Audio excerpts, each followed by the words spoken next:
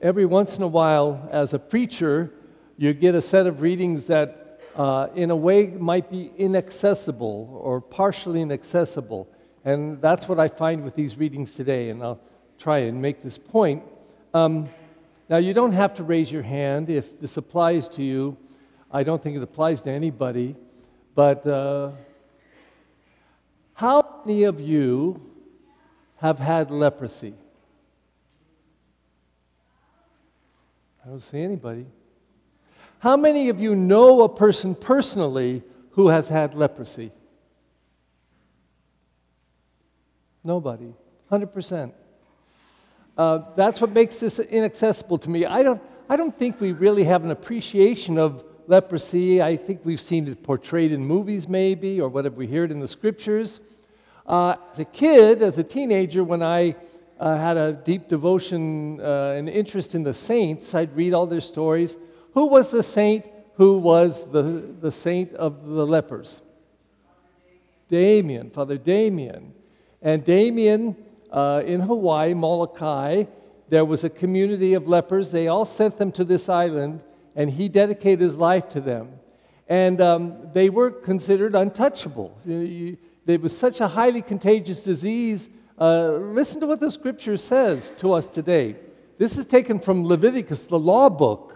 It said, this is how you are to act if you are a leper. It said, the Lord said to Moses and Aaron, if someone has on his skin a scab or pustule or blotch, yuck, which appears to be the sore of leprosy, he shall be brought to Aaron the priest, or to one of the other priests. If the man or woman, it says man, is leprous and unclean, the priest shall declare him unclean by reason of the sore on his head. What power the priest had. Oh my God.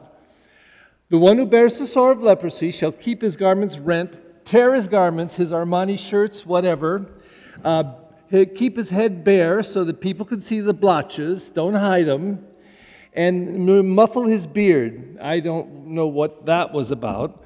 But then he shall do this. Get this. The scripture says, the word of God says, that leper now is to walk through town shouting, unclean, unclean, don't touch me, I'm unclean. Yikes. But to really appreciate this, would you do this with me? Can we all be unclean just for a moment to see what that would feel like to shout that out when you see a crowd of people like here? Ready? Unclean, unclean. Add this to it. I'm untouchable. Yikes.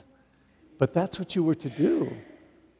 Now, I find that very hard to even imagine wearing the shoes of a leper. And then once you did that, you could not live with your family or in your community. You had to live in a community of lepers apart. In fact, they say, I think in some of the scriptures, that people would take food out to them, put it on the road, and then run.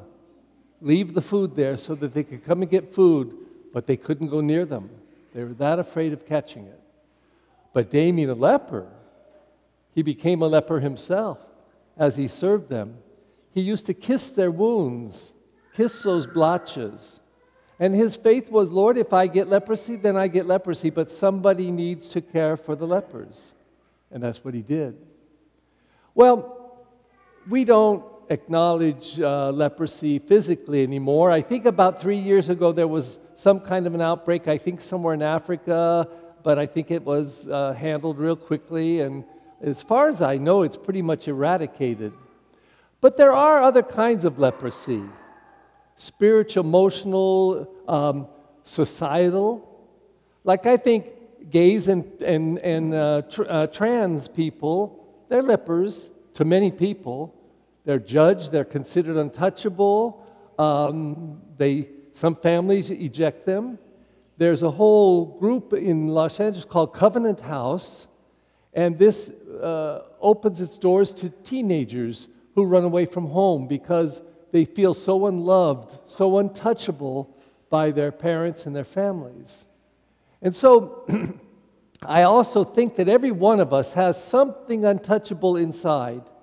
It's what I hear in confession all the time. Stuff that they wouldn't tell anybody else, and they do it to the priest because they know the priest has to keep his mouth shut and can't reveal the sins to anybody. So they can come in and say anything, and things that they feel make them untouchable, unlovable. Well, the one thing I think this Word of God does very beautifully is to teach us something about being untouchable, but touchable and lovable by God. And in this gospel story, we get it. Jesus is there in a crowd, I guess, and a leper comes up to him, falls down on his knees, and begs Jesus. He says this to Jesus in front of everybody else. So he was proclaiming his faith that he really believes this. He says, "If you will it, you can make me clean." Now this is a desperate leper who is unclean and untouchable, already living off by himself or in a community of other lepers. "If you will it, you can make me clean." And without even a pause, the very next line says, and Jesus said, "I do will it. Be made clean." And immediately he was cleansed of his leprosy. He became touchable again. Could you imagine the joy? Could you imagine the joy of this moment? I'm untouchable, I'm unclean, my blotches are showing, and then in this moment I'm clean. And all I have to do at the words of Jesus is go to the priest and have myself proclaimed clean again so I could go back to my family, my friends, my community. Well, how extraordinary. So the question is, do we believe that in our relationship with God? That we're always touchable by God? That we're always clean in God's eyes? That it doesn't matter if we sin. I mean, it matters. It matters to us if we sin. But that doesn't stop God from loving us. Now, I'm going to try and give a little proof here. How many grandparents do we have in here? How many of those have grandchildren? Okay. Do you give a gift to your grandchildren to make them love you? Or do you love them so you give them gifts? I think it's the second one. You don't say, "I want more love for my grandchildren, so I'm going to give them some money." No, you give it, you say, "Come here, honey, I love you so much," and you give them the money or the gift. And then hopefully they're well trained and they say, "Thank you, Grandma, thank you, Grandpa." And you get to the joy of hearing their gratitude and appreciate that they are appreciating. But you love them because you love them. You don't give them gifts to get their love. You give them gifts to give your love. And if that's true of grandparents and any of us, how much more true of God? Trillions and trillions of times that God loves us just because God loves us. I'm going to give you a little theology and philosophy lesson. We learned in theology and philosophy the gift of the immutability of God. Does anybody know what it means for God to be immutable? Unchangeable. This is what it says in Wikipedia of all sources. The immutability or unchangeability of God is an attribute that, quote, God is unchanging in his character, will, and covenant promises. And then it goes on and says, the Westminster Shorter Catechism says that God is a spirit whose being, wisdom, power, holiness, justice, goodness, love, and truth are infinite, eternal, and unchangeable. The immutability of God. Now, if you believe that, and I hope you do, because if you don't, then God is able to be changed. He's not perfect. And he can be loving one moment and hating the next. And that's what it says in the Bible, but that's because there's another word, anthropomorphic. And anthropomorphic means that when we look at God with our anthropomorphic or human attributes. And the first chapter of the Bible, in the first book of Genesis, says that we were made in God's image and likeness. Not that God is made in our image and likeness, but we're made in his image and likeness. But then we turn around and put our attributes of revenge and hatred and punishment Because that's what we do to each other. When we don't like things, we punish it. We condemn it. We judge it. We make it untouchable. But today, the Word of God is saying, when we're talking about God, we're very touchable. Because no matter what, even in the deepest sin and doubt and faith, even if we reject God, we hear of a God who loves us no matter what. No matter what. Now, I recognize that we are, I guess I'll say blessed, but with the Word of God and prayers even from our liturgy that question that, or at least don't state it very clearly and hint that the opposite is true. Even the first prayer today, this is what it said. O God, who teach us that you abide in hearts that are just and true. So if we're not just and or true, does that mean he doesn't abide in us? That's what it suggests. And then it goes on and says, grant that we may be so fashioned by your grace, so blessed and touched and fashioned by your grace as to become a dwelling place pleasing to you. So does that mean if we don't appreciate that we're fashioned by the grace of God, that he doesn't make a dwelling place in us, or he's not pleased with us, so he doesn't dwell within us? I don't think that's true. He's immutable. God kind of has to love us because God is love. Not some of the time, not when we're good, but all the time. God is love, period. God is love. No questions, no qualifications.